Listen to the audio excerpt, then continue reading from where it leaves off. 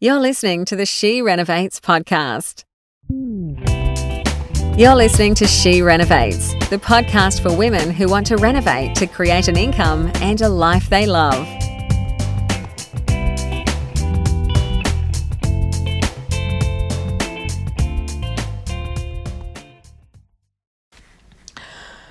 Well, hello, renovators. I'm going to give you some backstory about today's episode. Before I launched She Renovates, I sought out a podcasting expert to teach me how to podcast. And that was Natasha Moy. Now, Natasha is an absolute pro. She is the chairman of the Eastside radio station board. She is the presenter of The Dialogue. And she also hosts the podcast Living Out Loud with her co-host, Dr. Vincent. I was recently a guest on that podcast, and I decided that it might be a good idea to share that episode on She Renovates. Now, Natasha is an incredibly eloquent presenter who interviews beautifully, and I just find her work an absolute joy to listen to. And I thought that you would appreciate it too. So the premise of Living Out Loud is conversations about life, love, and the universe. And in this episode, we discuss renovating, financial literacy, and the empowerment of women. Please remember that the information that we discuss in this podcast is general in nature and should not be taken as personal advice. Enjoy. Life, kindness, people and places, sincerity, love, integrity, the incredible universe. You're listening to the Living Out Loud podcast with Natasha Moy and Dr. Vincent, where we talk about life, love and the universe.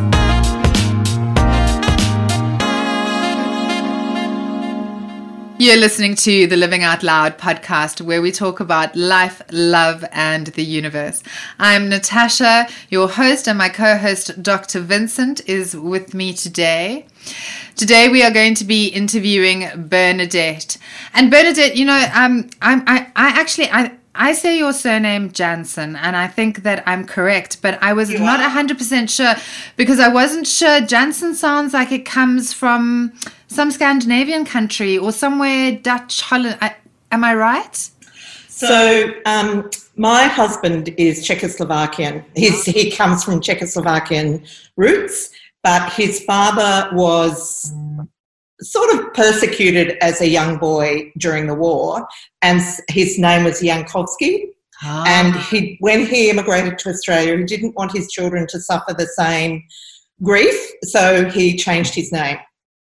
And so he just chopped the end off. So it's an interesting story. It's really funny. You know those people that have the shields, the family crests? Yes. Like, you know, and they ring you up and they say, we've got your family crest. Well, they've done that to us, and I'll say to them, no, you can't. You can't have... Right. So that's kind of interesting because I thought a little bit about that. So the reason that we have you up here, which I'm actually, this has been such a long time coming, this interview, is because you own a business called the School of Renovating. Yes. And this interview that Dr. Vincent and I came up with is, the idea of it is to talk about ideas that contribute to life, love, and the universe. And when I spoke to you a little while ago, you explained to me that so much about what you do, almost everything that you do, is about empowering women. It is. So, and particularly women that are in sort of middle-aged and older, who, you know, you would probably know that often women sort of start to feel invisible. And many women have a passion for renovating and for I always look on it as an extension of the homemaking sort of nesting instinct. Yeah. And so by enabling them to be able to do that profitably, it's very affirming and empowering and just a lot of fun. And so I think it's a great thing to do, and it certainly has, changes their lives. The interesting thing that I find, is it the renovating part? Is it the female part? Because obviously you must have started this journey. You've been doing it for quite a long time. So you've been doing this journey for a while, and you are in a healthy relationship from what I can understand. So it's not like a lot of people go through these experiences and think, I'm going to do something. I'm going to, I'm going to take control of this. How did you develop from obviously being, a teenager, a young adult into this field? So I did my first renovation when I was 13. Oh, wow. Wow. Yes. Anyhow, I was going to make some ridiculous joke about age, but I won't. And so I lived on a farm in central Victoria where the house was sort of the last place money was spent, because all the money went into the business and the farm. And so I decided that I wanted to improve my surroundings. It certainly didn't meet my expectations as a 13-year-old girl. And so thankfully, my mother was very supportive in that way. So I went to work and got wallpaper, and it was in the 70s. So, it was all flower power wallpaper and so on. And I really got this, when it was finished, I got this incredible sense of satisfaction and like I had control over my life, because I didn't have control over much. Where we lived was quite remote. I couldn't go and visit my friends after school or anything like that. And it just gave me that enormous sense of satisfaction and feeling empowered. And it was from that really created a passion for it. And it's something about taking something that's really boring and dull and half dead and breathing new life into it and creating something beautiful. And I met my husband in my 20s. So, yes, we've been married for 35 years. So I think it's too late to say that now. So, and he has a building background. So I actually thought we had it made. I thought, great, my creativity, his skills, and we're going to really nail this. But in reality, the renovating is just a small piece of the puzzle. And to be honest with you, the projects we did together, we didn't lose money, but they were just very not successful in a financial sense. Looked beautiful, but we got so carried away with the reno, didn't focus enough on the numbers and the strategy. And so we sort of made a change, and I sort of liken it to savvy housewife meets professional construction project management. So put together a process to make it profitable. And so that's what we do now. So I know that I can produce around about 100,000 sort of really out of the air just by going and doing a reno. Oh my God. And so, yeah, and so you can imagine that does attract some interest. And while I say I work with women, they're not, a lot do have had a terrible start, terrible time. Personally, they've had some sort of setback, be that financial, certainly, a lot of relationship sadness. But a lot of women I work with are actually married and have long-standing partners, but they're the driving force. Okay. So while we do have a lot of people that need help, then it's not everyone. Okay. Yeah. I really like when you said that you felt that you didn't have a lot that they were under your control, but then by renovating, by fixing and doing the decorating and doing the stuff the way that you want it, you're actually gaining that control, and that gives you satisfaction. Because I remember my mom said that she doesn't like cleaning. However, on a very stressful day, she likes to clean, because she said that even though there are things that are out of her control, at least she knows when she cleans, she can feel the benefit, and that gives her that sense that everything's going to be okay. Exactly. And it's like, your surroundings are such a large part of your life. If you have the power to change them and to make them how you want them, then it does feel like you have control over your life, even though you may not have. Wow, that's very powerful. Let me ask you, financial literacy, financial sort of elasticity. I was watching a TED Talk very recently with the guy who is the head of PayPal. And they were talking about sort of financial disparity and also around sort of being financially, almost financial equality. And obviously there was a technology component to that. So they were talking about how, a smartphone basically gives everyone parity across the board when it comes to banking, because suddenly people who can't get to a bank or have no access are suddenly able to be more financially literate and able to actually look after themselves. And that PayPal obviously allows for a free flow of money between people who don't even have a bank account. So it was really interesting. And they were talking about obviously a large group of poor people who are socioeconomically challenged.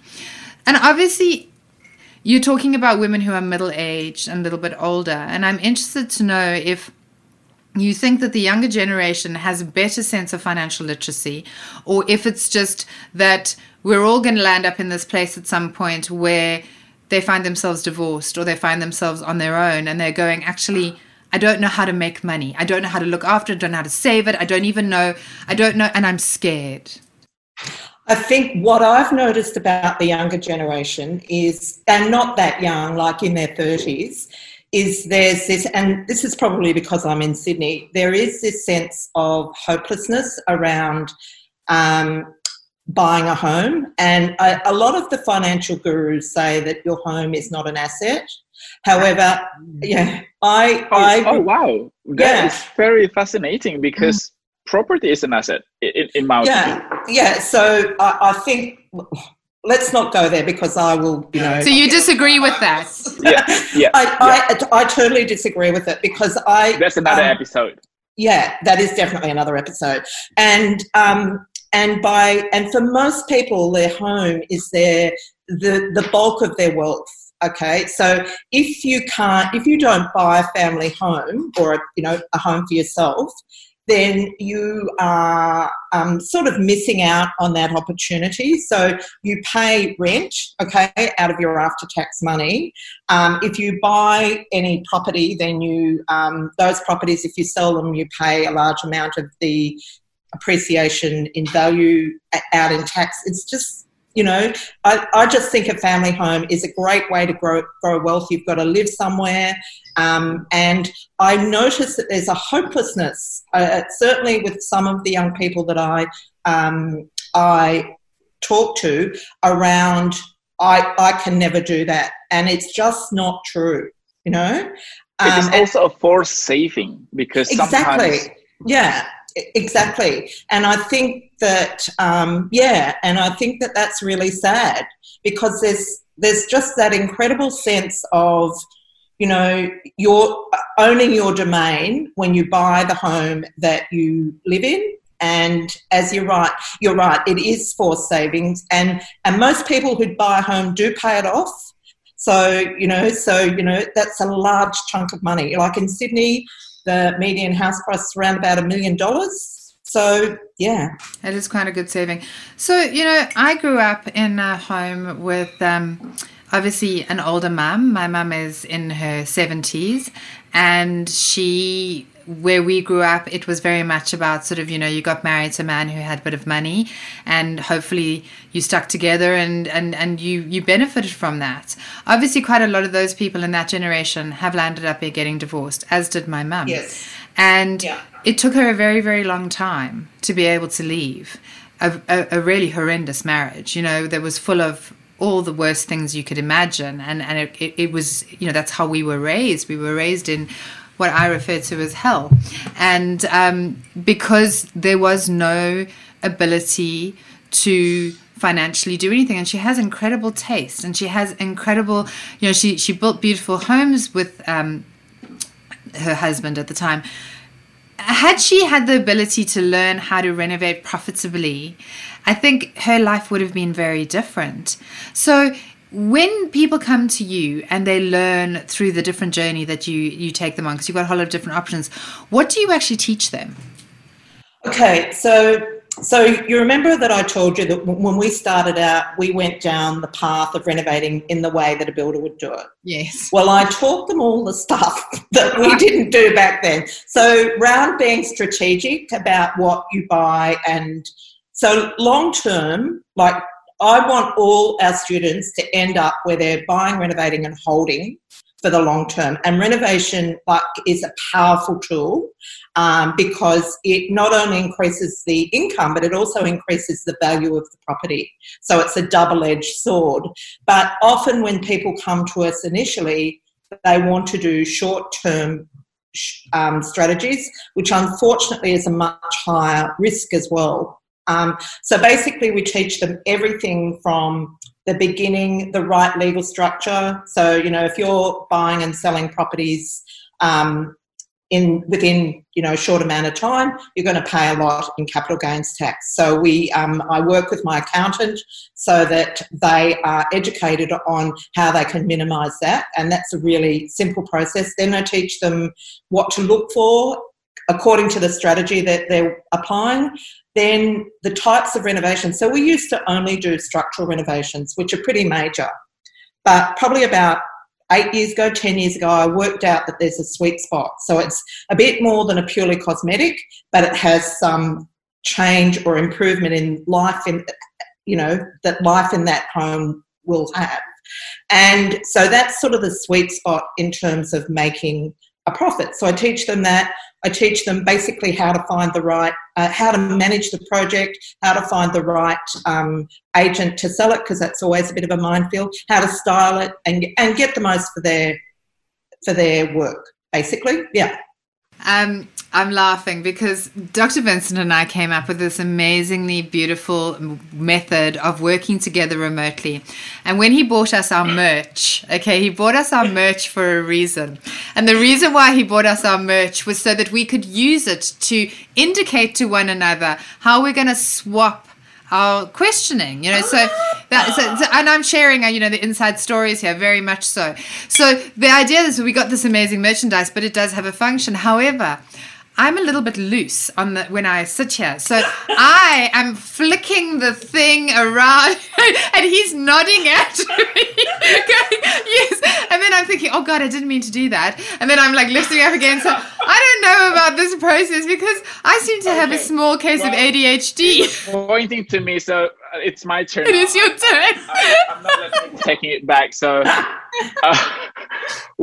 two things that I really want to pick up before we move on to the next set of questions is that before this interview, Natasha and I, we were talking about financial independence. And what Natasha just said just now about there are a lot of women who feel that they can't get out of a really terrible relationship or marriage is because they're thinking about themselves. They're also thinking about their kids in terms of how they can financially support their lives without this, so to speak, the breadwinner of the family.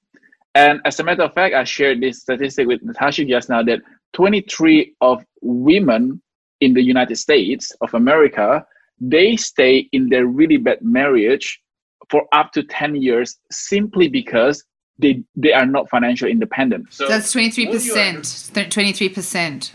23%, which is really high. So basically, to boil it down to in my opinion, it's basically saying that you're out of luck. Unfortunately, because you're poor, you have to suffer. That's basically what you are saying to these women. So what you are doing is really, really fascinating to me because it is not only giving that control back, but it also empowers people who otherwise probably don't have that independence. I would like to say that in that scenario, we're making a massive difference, but that would be an overstatement.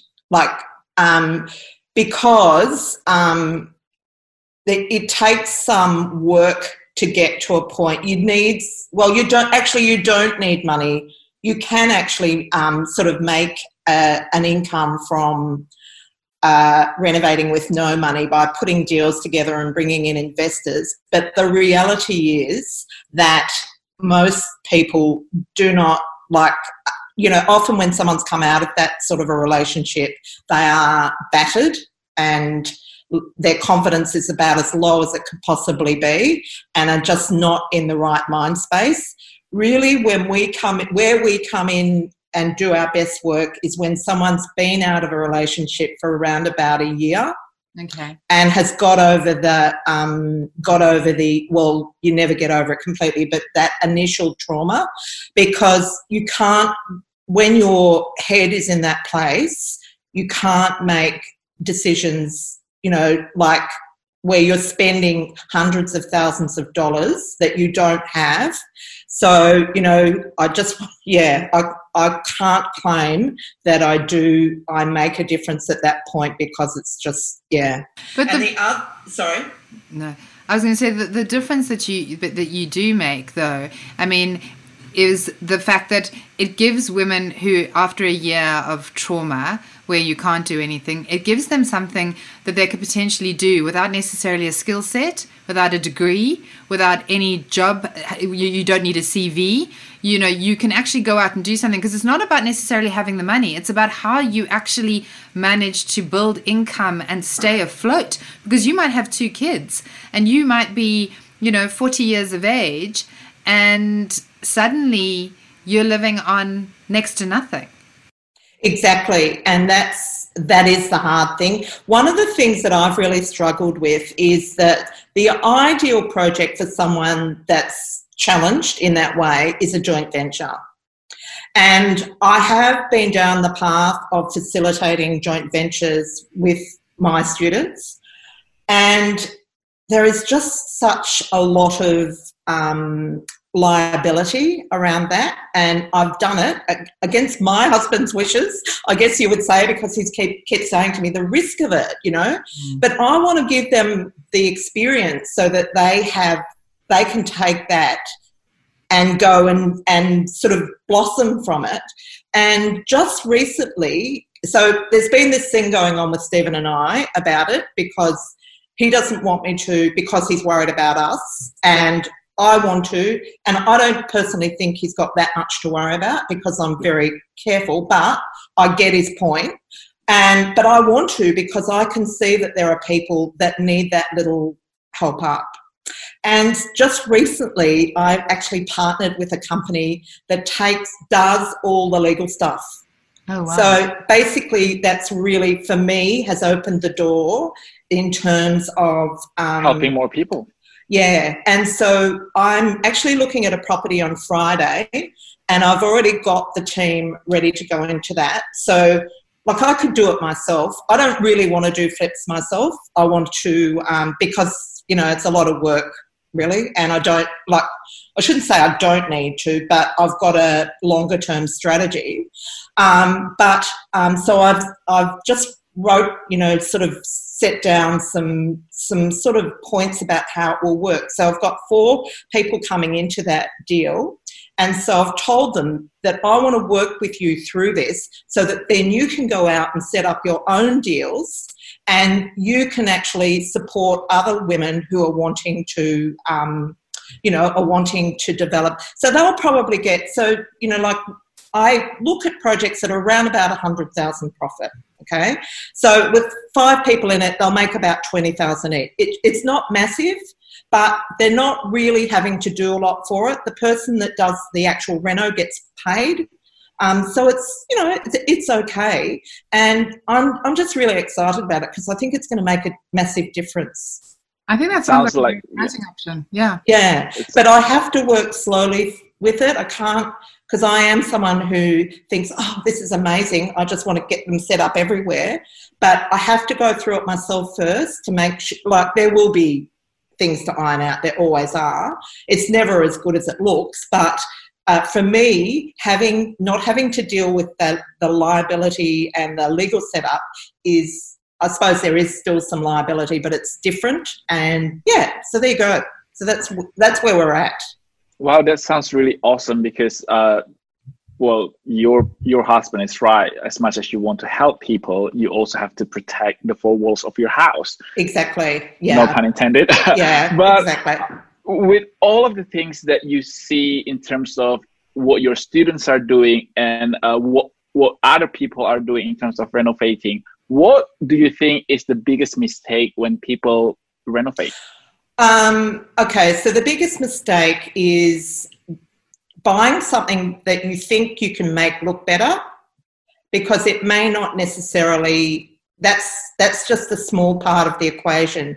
So not doing the research, so not understanding where the profit lies in a project. And one of the things is you need to buy at or below market value, and so that you can, because you've got a lot of costs other than the renovation. You've got stamp duty, you've got holding costs and selling costs, that all adds up.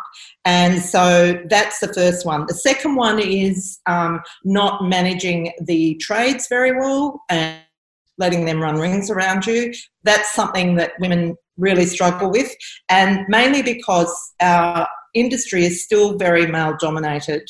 And I know, like, I've been doing this for nearly 40 years, but Stephen and I will both go and get a quote from a trade. We've actually done this from the same person. Oh, don't say it. His quote is lower than mine. Wow. Okay? So I know that that's what's going to happen. So on behalf of my gender, I apologize. Thank you so much, Dr. Vincent.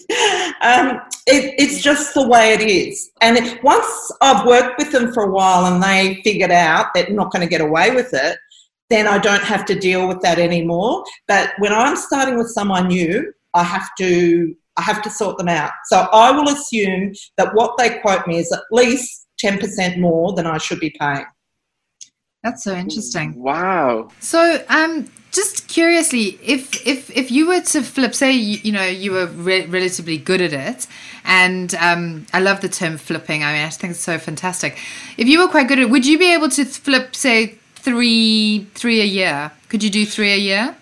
So it depends what you are doing. So firstly, I should just go back. If I didn't say this before, I think I did. It's the highest risk strategy. So the problem with flipping is it's very vulnerable to flickers in the market, and the market does go up and down like that all the time. So if you buy on in a valley and you sell at the peak, you're going to be struggling. So when you're flipping, you need to be willing to hold the property if that happens. And that happened to me last year. I had 3 projects and the market went like that. In Sydney, it nosedived. Had to hold on to all 3 of them for a year.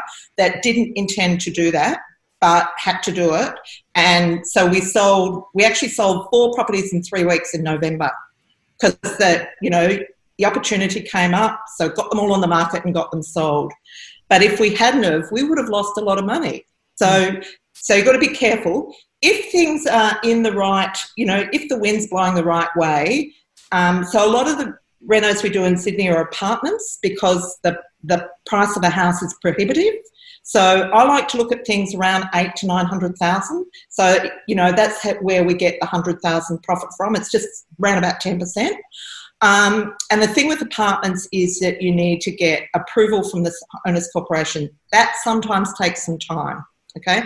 If you're doing houses, you can get in and out much quicker. So you've usually got 6 weeks at the start when you buy the house or the property, and you've got 6 weeks at the end to sell it and settle. So that's 3 months for a start. So let's say you spend 3 months on the reno, 6 months. So you could probably do 2 if you've got the funds to overlap. One thing I've like to do is to actually land bank. So buy 2 or 3 projects, put tenants in them, and then do them as you're ready. And in that case, you can do 3, 4 properties, a year. This is so interesting, because we started off saying that by renovating, by making your living space better, you're actually assuming control. But from what you just said, there are so many things that, in my mind, they are out of control. Like, you can't predict the market. You can't predict a lot of stuff. So how do you navigate through, in terms of your mental well-being, how do you navigate through the uncertainties of this business? Okay, so I'm going to really lay it on the line now and tell you that in my early years, what I didn't know was I was suffering from a clinical depression. Okay, and I really, really struggled with it. As soon as I'd get into a deal, I'd want to get out. You know, it was terrible, but unfortunately, it wasn't bad enough for me not to do it anymore. And then around about my 40s, I got diagnosed and got treated, and it's just so much better now. I just don't have any of those issues. And how we deal with it is we create buffers. So for now, like I said, I'm buying a property. If it stacks up on Friday, I'll buy that property. I make sure that the deal stacks up. I'm really clear about how much, how much buffer I should have in there. And then if the market still goes down lower, well, then I accept that I've got to hold it until it picks up. Because almost always, well, I should say always, even after the GFC, it eventually came back. So you've just got to be willing to switch to plan B, have an exit strategy, and so that's how you manage it. Let's talk a little bit about Airbnb, because obviously that must be something that's massive for the whole renovating process. So I run an Airbnb, and it is amazing. You know, it's massively successful, and I've set up quite a few for quite a few friends of mine as well, and they are all doing extremely well. You know, awesome. It's positively geared. You're paying off your mortgage. You're paying off. However, there are lots of risks, and it's a lot of hard work. And I think what people are misunderstanding is that going in and flipping a house doesn't take 5 minutes, and going in and doing Airbnb is not cruising around, you know, having a lovely life. It's bloody hard. So you would obviously have quite a lot of people who would be interested in developing Airbnb businesses or turning their homes into Airbnb. Has that come up as a big part of what you do? Absolutely. So that's for a start, I started Airbnb before it was really mainstream. So my first Airbnb was a project that I'd flipped would have had to have been 8 years ago. And seriously, I thought, this is amazing. I've got to tell everyone about it. And so what it enabled us to do was to renovate apartments. So if you've got an apartment and you've got an owners corporation that's taking forever to make a decision, then you can put it on Airbnb. Obviously, part of your due diligence is to check that it can be Airbnb.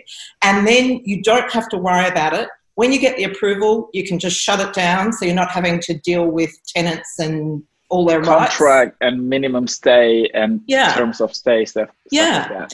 And so so I put together a program so that our students would have that sort of tool in their tool belt.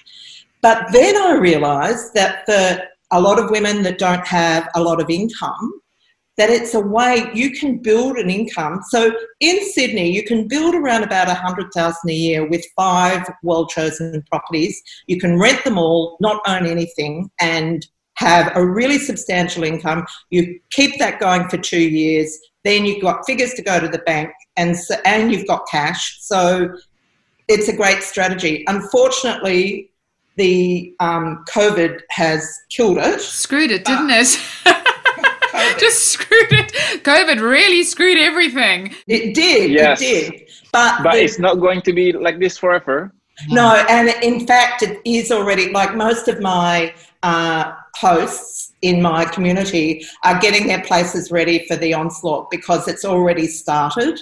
And as soon as the domestic borders open up fully, then that will be back on track. But, you know, like I've got women that manage 20, 25 properties, not necessarily all their own, but they manage other people's properties and have just created an income for themselves.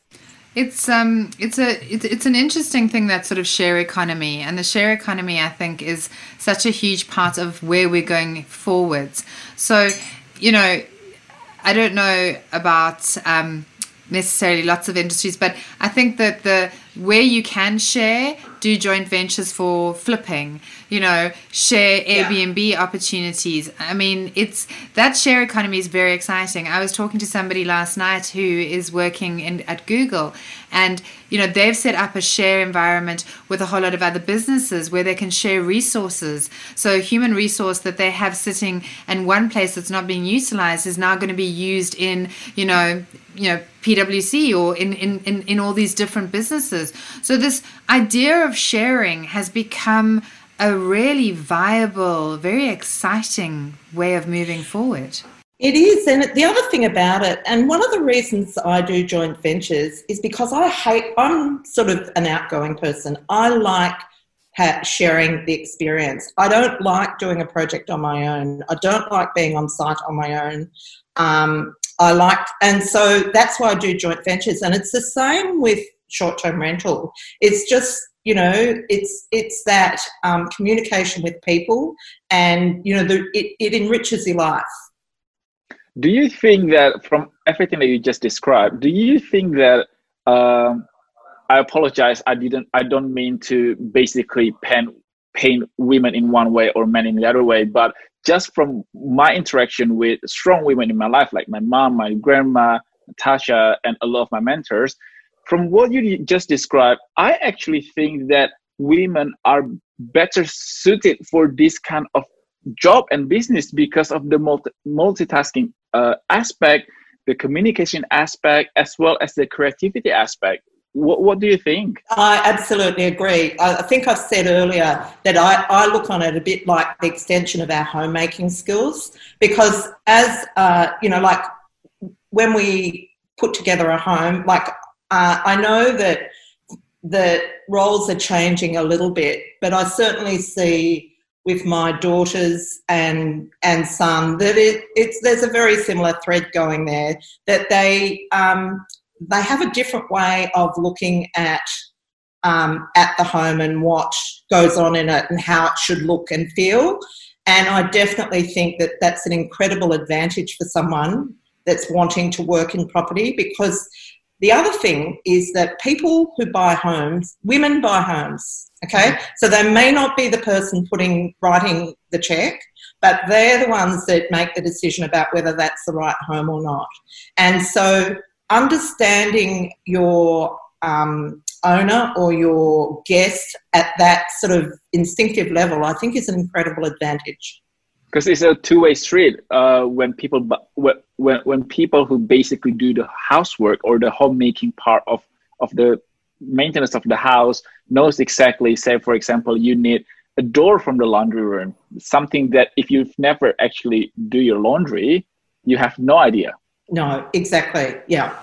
That's kind of, one of my favorite programs is The Block. I'm an absolute Block addict. I mean, I don't think there is a season that goes by where I'm not glued to the television, and I don't even like TV.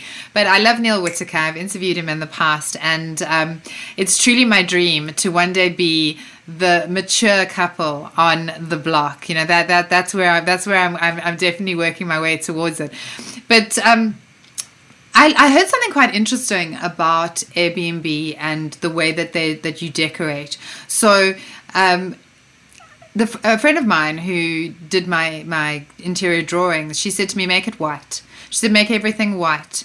She said, because the color is really important. She said, if it's white, it looks clean and people want to stay in a clean place. So I did. It's white on white on white, which is a cleaning nightmare, I have to say. And a friend of mine, she used some different colors, some poppy colors in hers.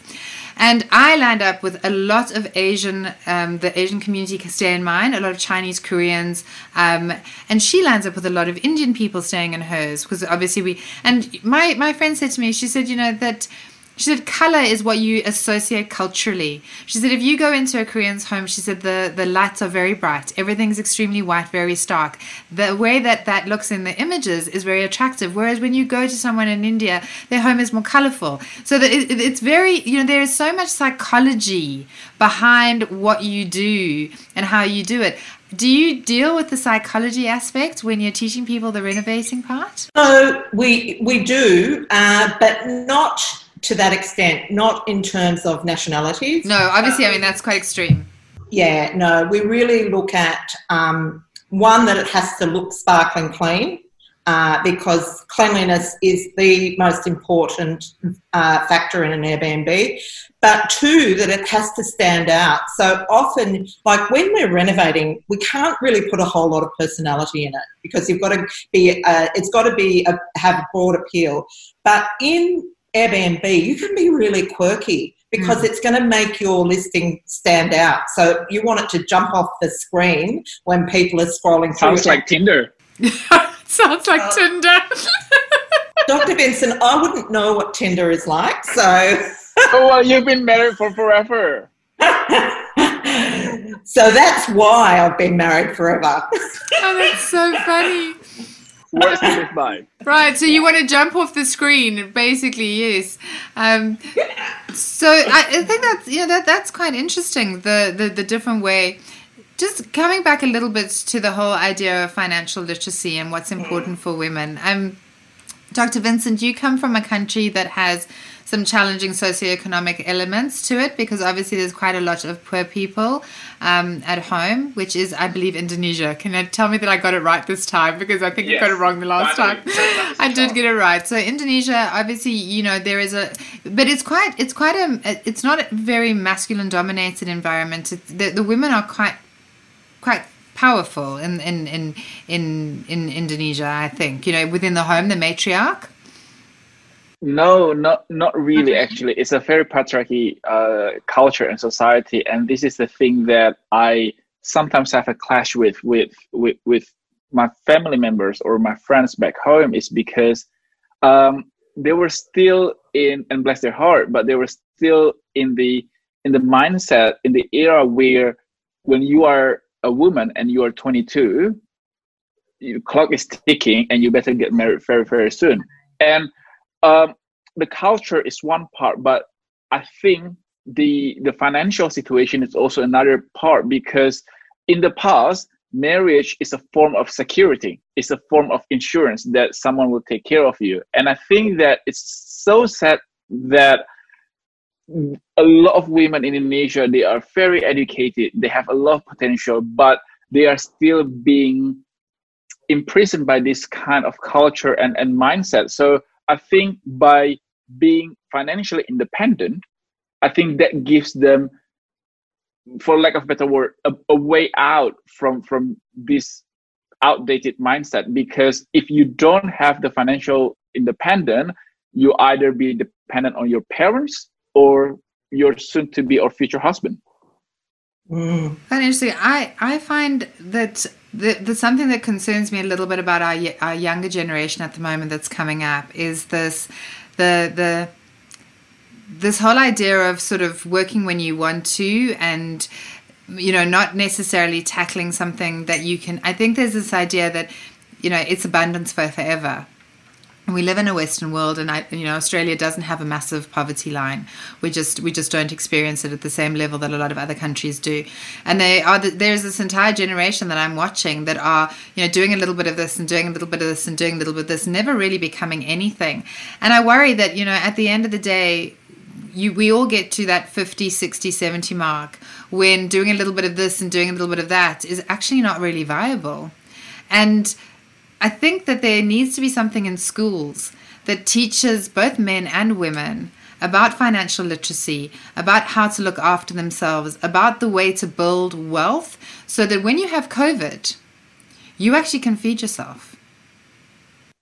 That's true, but I really would like your opinion on this, Bernadette, because we touch a little bit on having a house or property is not an asset, and I think a lot of people my age, from my generation, actually honestly think that having a house, it's actually not a financial freedom. It is tying you down to a mortgage, and they're operating based on that philosophical belief, and that's the reason why they're happily renting. Yeah, but they don't see us having to come up with rent every week as being tying them down. So it doesn't sort of stack up, does it? Because in their mind, I know that it doesn't stack up, but in their mind, they can pack up and move or move back home, for example. That comes back to my points about that semi-permanence that we seem to have, that's kind of now floating through those younger generations and communities where people don't stick to anything. So they rent and they do a little bit of this and a little bit of that, and then maybe they go home to parents for a little bit. And that's not everyone. So, but it is very much a thought process, and it concerns me when I watch older people really struggling at the moment to survive, who have grown up in an environment where they didn't have financial literacy and independence, and they're now at pensioners' age, and they can't live the lifestyles that they wanted to live or that they believed they would live. And it creates a lot of sadness, a lot of depression, and a lot of anxiety in older generations not to be able to live the way that they had assumed that they would live later on. And so I think we need to tackle that somewhere along in this youth market, so that there is an understanding you will get old one day. There is something that I stole from your website, Bernadette, and it really resonates with me. No, this is something that I think is a very correct and strong point that I really resonate with. You say something about self-worth, and that through renovating, as much as you're building things on the outside, you're also building your own self-worth and self-respect. And I think having that sense of worth and ownership over something, I think that will actually help them to have more of a commitment to one thing or to one project, rather than having a very short attention span. Yeah, I agree. And well, obviously, I wrote it. So it's not really, and it's also not just about the money. It's about that sense of self and also the sense of being visible. Like when our children were small, I was a stay-at-home mum, but I had projects on the side. So we had 4 children quite close together. And my husband was, in a construction role, and I'd have to go to things with him. And I just felt like the third wheel. Like I felt like I was the handbag. Like I didn't have any, really right to be there. But when someone would say to me, "What do you do?" and I'd say, "Oh, I'm a renovator," it's like, actually you are a real person. You do something that, it's that sense of feeling like, oh, well, I'm not nothing. I do make a contribution to, I am. I think it's. I am enough. I am enough. It's a sense of self-esteem. Instead of being the wife of your husband, you are Bernadette, and you have a husband. Exactly. And I'm not my children's mother, and I'm, it's. And that's the other thing that I really love about it, because it does give you a sense of self, that you've got something, that you make something out of nothing, which is, very exciting. So coming towards the end of the interview. I can't believe we rescheduled this 3 times. No, I know. I am learning so much from this episode. So am I. I know for our listener, probably you always listen to me saying that we learn so much, but there's a reason why Bernadette is on the show, and we are calling Bernadette a friend to our show, because instead of calling you our guest, we have a term for people who come onto our show, and we call it a friend to the show.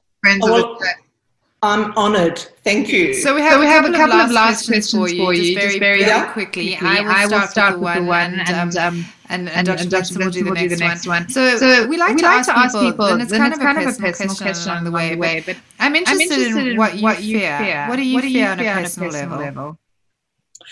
I fear being incapacitated. I fear not being able to do the things that I want to do.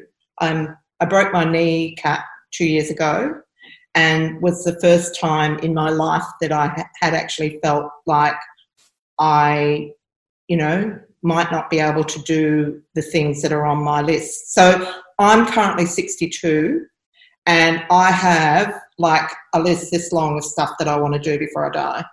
And so I want to make sure that I'm fit and able to do them. So that's my fear. Interesting. And to end the show in a very positive note, the second part of the question is that, what are the things that you are grateful for? I guess the main thing I'm grateful for is my husband and family. The fact that I was born into the family that I was born into, I feel incredibly privileged Wow. Nice. So we've come to the end, and I want to thank you just for being so generous. You gave away so much information about what you do and how you do it, and it was nice to kind of pick your brain. And I love the idea of renovating. It's my as I said, I want to be on the block. It's my complete and utter dream. So I feel like it was a little bit of a sneaky interview that I could get a lot of information. Yeah, sorry. No, you go first.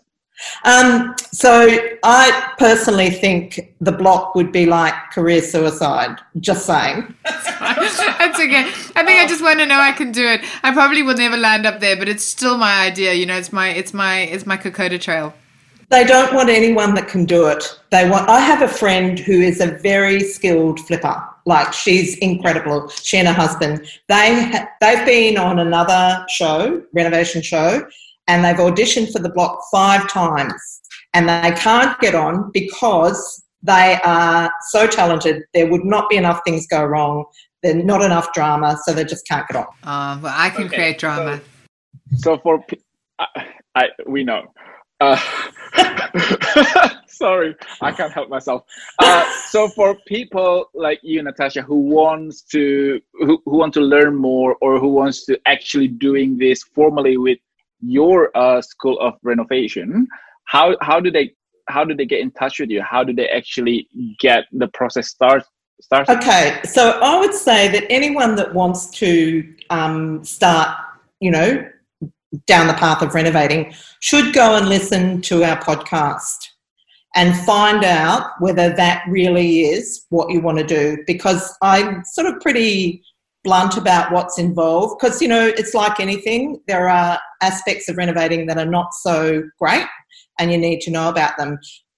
If you do that and you still feel it's for you, then get in touch with us. We have a boot camp. I've just taken my training fully online, which I'm thrilled about, and which is our core training. And then after that, if you want support, we do coaching and all sorts of things. Yeah. So the website is the schoolofrenovating.com.au, obviously spelled no AU, just .com. Okay, so schoolofrenovating.com, and the podcast is She Renovates. That's right. And I would like to proudly mention that I taught Bernadette how to podcast. You did. And she has a podcast that has 2,000 downloads an episode. Well, can I just jump in and update that? So we've just prepped up to 700 a week. So we're edging towards 3,000. Wow, that's amazing. Wow. See, I'm so lucky that I'm surrounded by not only beautiful women, but very strong and smart women. So on that note, I thank the both of you for allowing me to be in your presence. Thank you so much, Dr. Vincent. That's a lovely compliment, and I'm going to accept it.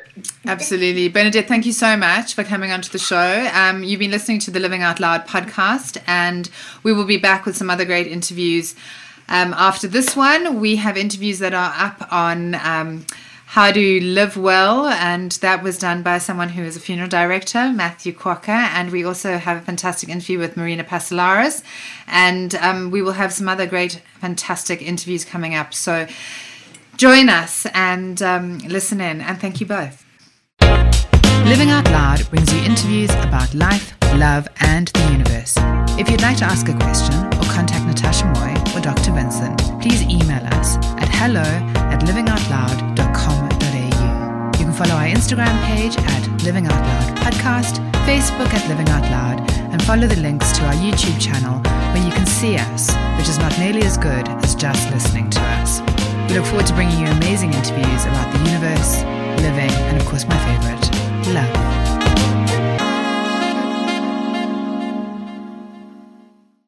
This is the She Renovates podcast. To discover how to harness the power of renovating, check out theschoolofrenovating.com.